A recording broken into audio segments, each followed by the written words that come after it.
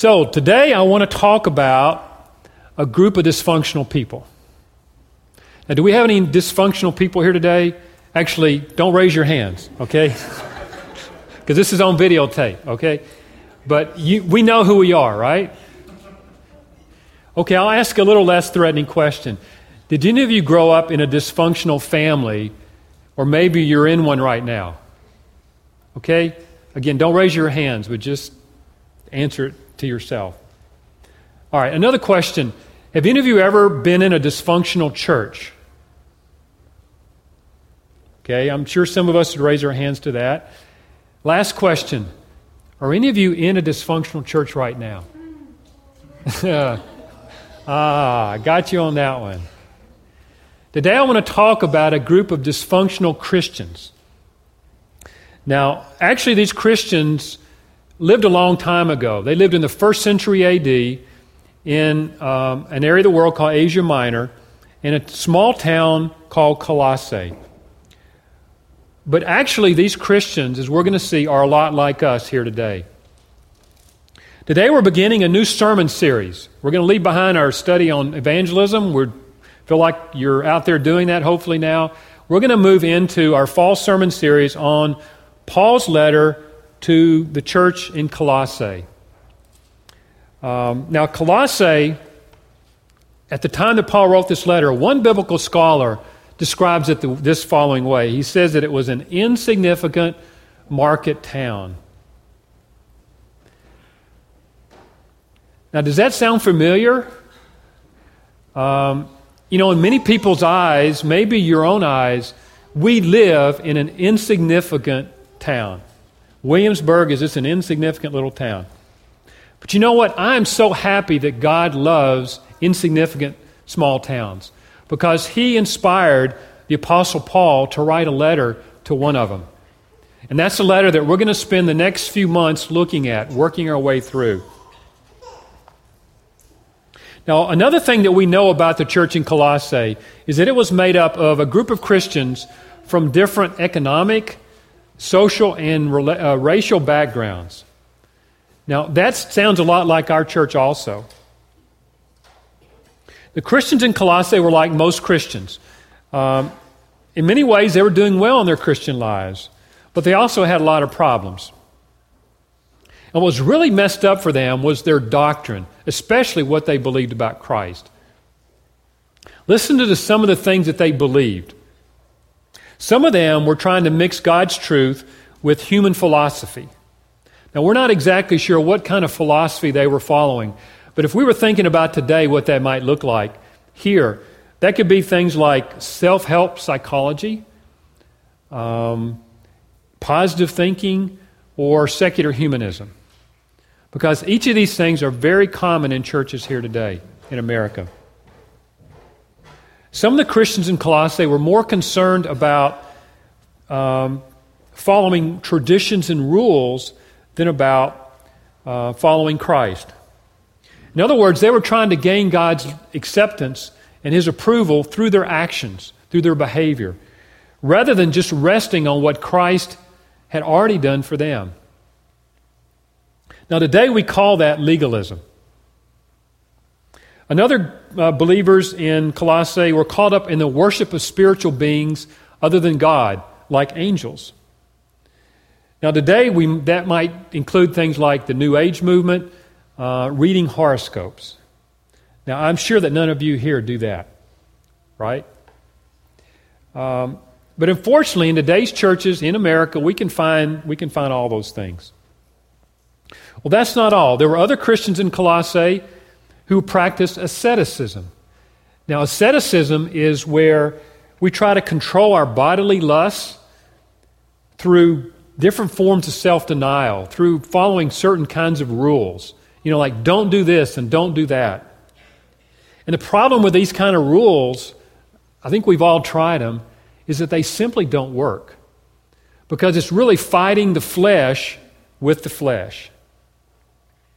Now, if that all wasn't enough, there was even another group of Christians in Colossae who were from a Jewish background, and they were trying to mix following Christ with obeying all the Old Testament law. So for them to have a fruitful Christian life, a person needed to obey the Old Testament laws, such as the Sabbath, Jewish religious festivals, and circumcision. Now, probably none of us here today are following that or trying to do that. But we all, in our different ways, we try to add things that we do to please God to what Christ has already done for us. When we look at the church of Colossae, we're not really sure exactly what form all these wrong beliefs fit together. Maybe there were different groups of Christians in the church that followed each of these different teachings. But more likely, there was a combination of all these different wrong beliefs that were found in the church in Colossae. But what I want us to see today is that in many ways, the Christians in Colossae are a lot like us. Because all of us have a long way to go in our understanding of the sufficiency of Christ and how we need to live the Christian life. So it's easy to point our fingers today at these Christians in Colossae and kind of look down on them and all their problems. But we'd have to say, if we're honest, that in a lot of ways we are much like them.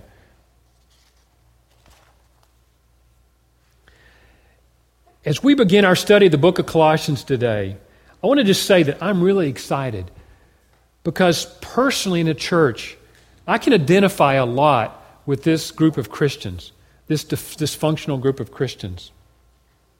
And what really excites me, what really ministers to my heart as I have studied this book over the last few months, is the solution to their problems that the Apostle Paul gives them.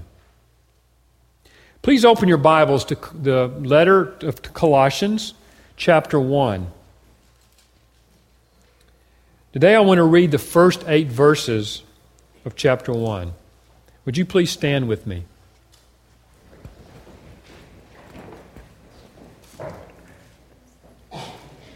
Paul, an apostle of Christ Jesus by the will of God, and Timothy our brother, to the holy and faithful brothers in Christ in Colossae, grace and peace to you from God our Father. We always thank God the Father of our Lord Jesus Christ when we pray for you, because we've heard of your faith in Christ Jesus and of the love you have for all the saints. The faith and love that spring from the hope that is stored up for you in heaven, and that you have already heard about in the word of truth, the gospel that has come to you. All over the world, this gospel is bearing fruit and growing, just as it has been doing among you since the day you heard it and understand God's grace in all its truth. You learned it from Epaphras, our dear fellow servant, who is a faithful minister of Christ on our behalf, and who also told us of your love in the Spirit. Please be seated. Now, Paul is writing this letter to the church at Colossae. And the interesting thing here is that when Paul wrote this letter, he had never ever been to the city of Colossae. This town was evangelized during Paul's third missionary journey. We're told in the book of Acts that Paul spent over 2 years in another city in Asia Minor called Ephesus. Ephesus is about 100 miles to the west of Colossae. And Acts 19:10 tells us that through Paul's ministry in Ephesus, that all the Jews and the Greeks who lived in the province of Asia heard the word of the Lord. So while Paul was in Ephesus, one of his co-workers, named Epaphras, traveled from Ephesus to Colossae, and he evangelized the city there, and a new church was started. Now, all this happened during Paul's third missionary journey. Now, if we fast forward a couple years later, we find Paul in Rome, sitting in a prison, awaiting a trial by the emperor. And Epaphras, who probably was in Colossae all this time leading the church, traveled all the way from Colossae to Rome just to meet with the apostle. And his purpose was to share with them about the false teaching that had risen up in the church there, and to get Paul's advice. So Paul's letter to the Colossians that we're going to be looking at is his response to what Epaphras shared with him.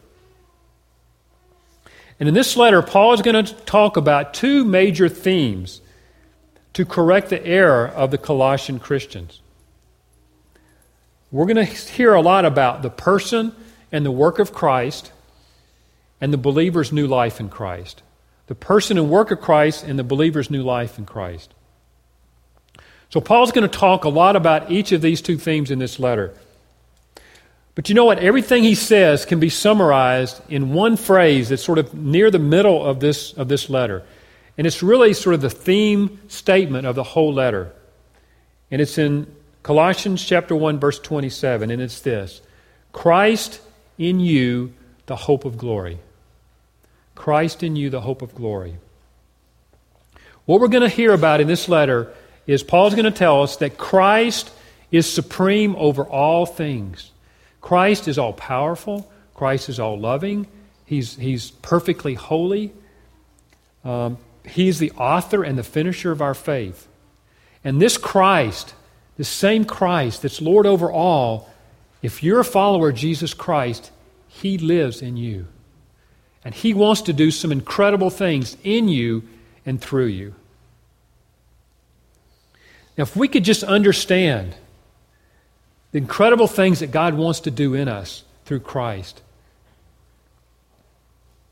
He wants to change us and to use us.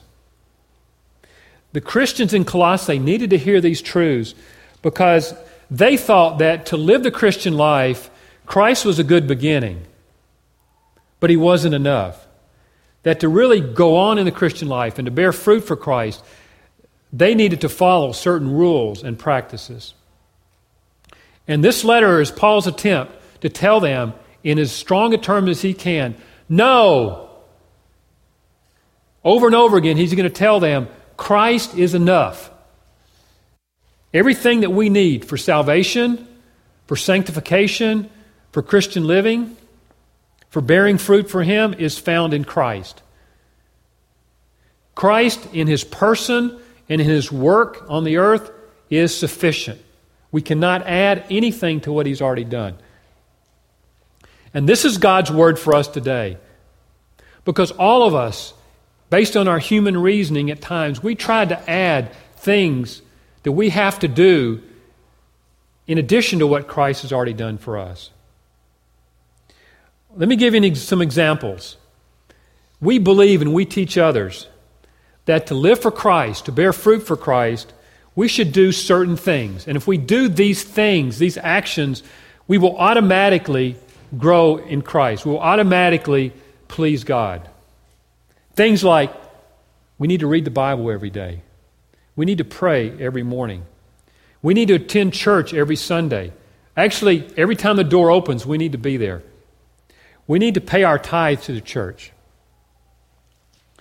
Now, before you get up and leave, before you get together and try to vote me out of this church as a heretic, I want to just tell you what I'm saying here. What I'm not saying is that these are things that should not be found in the life of a healthy Christian. But what I'm trying to say here is that these things, these outward actions, will not automatically produce fruit in our life. They will not automatically make us closer to God. They're our human attempt to please God. Because Christian maturity, an effective life in Christ, comes from one thing and one thing only, and that's having a vital, living relationship with Christ. And that's it. We will grow up in Christ, we will bear fruit for Him when we maintain a living relationship with Christ. These are ways that we can do that. We can maintain this relationship with Christ as we abide in Him, as we obey Him and follow Him faithfully, as we commune with Him through prayer, as we listen to Him speak to us through His Word, as we experience Christ in worship, as we share and spend time with other people, other believers in Christ. But you see, the difference is not our actions, it's the fact that we're experiencing a relationship with Christ as we do those things. In this letter to the Colossians, Paul is going to continually point the believers in that church back to Christ. And with the possible exception of his letter to the Ephesians, in this letter, Paul will tell us more about the person of Christ and the work of Christ than any of his other letters. So today, we can be really thankful that the Christians in Colossae had such a mixed up theology. because it was the occasion for Paul to write this incredible letter that tells us things about Christ that he doesn't tell us anywhere else. Now, this is just a few things about the overall message of this letter as we sort of introduce this sermon series. But let's just take a few minutes and look at our verses for today, the first 8 verses of chapter 1. When we look at these verses, something incredible jumps out. And this is what really I saw immediately. Look at how Paul addresses the Christians in this church. These Christians who have such a dysfunctional view of who Christ is and what the Christian life is all about. In verse 2, Paul calls them holy and faithful brothers in Christ. Holy here means that they are set apart for the work and worship of God. Faithful means that they are trying to follow Christ. And brothers calls attention to the fact that despite their differences in racial and social and economic matters, that they're bound together into one spiritual family. So Paul starts off in a really positive way. And then when we get down to the next few, in Paul's prayer for the Christians there, it gets even better. Paul compliments them for their faith, for their love, which are anchored in the hope that's awaiting them in heaven. Paul says to them, he says, look guys, you have the big three. You have faith, hope, and love. You know, Paul talks about those things in a lot of his letters, such as 1 Corinthians 13:13. Now, wait a minute, aren't these the same Christians who are so messed up in their theology? Who have such a dysfunctional view of who Christ is? Aren't these the same Christians that Paul's going to spend the rest of his letter trying to correct their wrong view of who Christ is and how to live the Christian life? The incredible thing to me about this opening of the letter is how Paul begins this letter, how he addresses these Christians. He understands that they need a lot of help, that they have a lot of changing in their view of things. But basically he starts off the letter by saying, guys, I want to tell you something. You're doing well. But you know what? You can do better. Actually, you can do a lot better. And I really love that because that's what I need in my Christian life. You know, I know personally that I have a long way to go. My Christian life, I'm far away from where I want to get to. I need a lot more of Christ in my life. Right now, for example, I'm praying for more of God's power in my life and ministry. And I know that it's available. I know that I desperately need it. So let me tell you what I need from you to go forward in my Christian life. I need your encouragement. I need your prayers.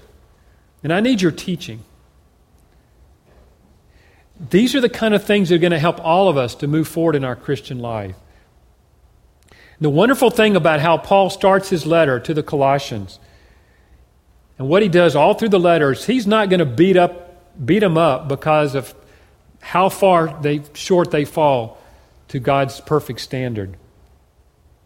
That's not Paul's goal in this letter. What Paul wants to tell them, what Paul wants to tell us here at Cornerstone Community Church is, hey guys, you're doing it. You know Christ, you're trying to follow Christ. But I want you to know that there's more. There is so much more available to you. Christ is so much greater than what we think. Guys, we all need more Christ. I need more Christ.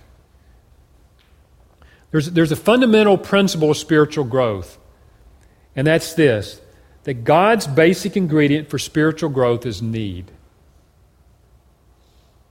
Listen to how one author, a guy named Miles Stanford, put it. He said, the reason our Father creates and allows needs in our lives is to turn us from all that is outside of Christ, centering in Him alone.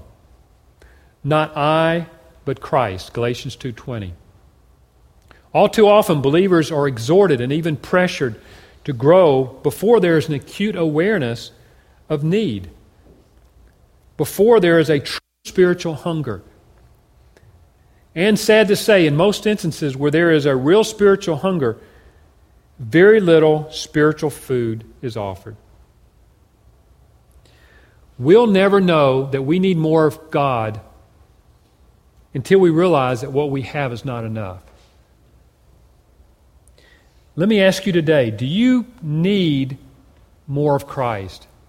Are you satisfied with where you are in your personal holiness, in your moral purity, in your prayer life, in your understanding of God's Word, in your serving of others, in your sharing Christ with the people around you? This is why I'm really excited about this study of Colossians, because I'm convinced that if we are really serious about seeking more of God in our life, then we're going to end this letter, our study of this letter in the fall, in a different place, individually and as a church. But before that can happen, we have to have hearts that are hungry for more of God. I could stand up here every week, the other pastors could stand and preach at you and tell you all these wonderful truths about who Christ is and what He wants to do in your life. But if you don't have a heart that's really seeking God, that really wants more of God, you're going to just walk out of here with a lot more knowledge in your head. And your life is not going to be changed. So today, as we begin our study of the book of Colossians, God is challenging us to examine our hearts. Do you hunger for a greater work of God in your life? Do you desire to know Christ and the power of His resurrection more? Or are you like so many Christians who are just comfortable in your Christian life? Maybe you're thinking, what's the big deal here? I'm a Christian and I don't do the big sins. I don't drink and smoke and sleep around. What's the big deal? Well, I've been thinking a lot this week about this question of how do we get more of this hunger for Christ in us? Because I know it's a place where all of us need to be. And I know that sometimes it requires some kind of a crisis or a major failure in our life. A relationship fails, a marriage ends, we lose a job, and then we cry out to God for help. It could just be a little failure, like earlier this week when one of our sons acted up, and I responded in an ungodly manner. And I realized that, God, you've got to do something in me. This is not good. Sometimes it happens when we have to make a significant decision in our life, and we realize that we need more wisdom from God.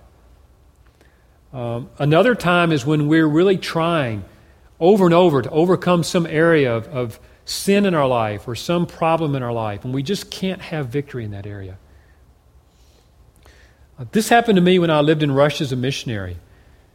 Because of the different culture there was an area of temptation that I was really struggling with that I thought I had conquered when I lived here in America.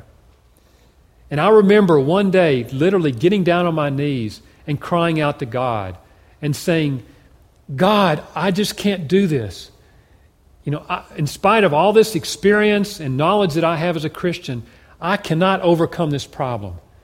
And either you're going to do a new work in my life to enable me to overcome this, or I'm going to quit and just move back to America.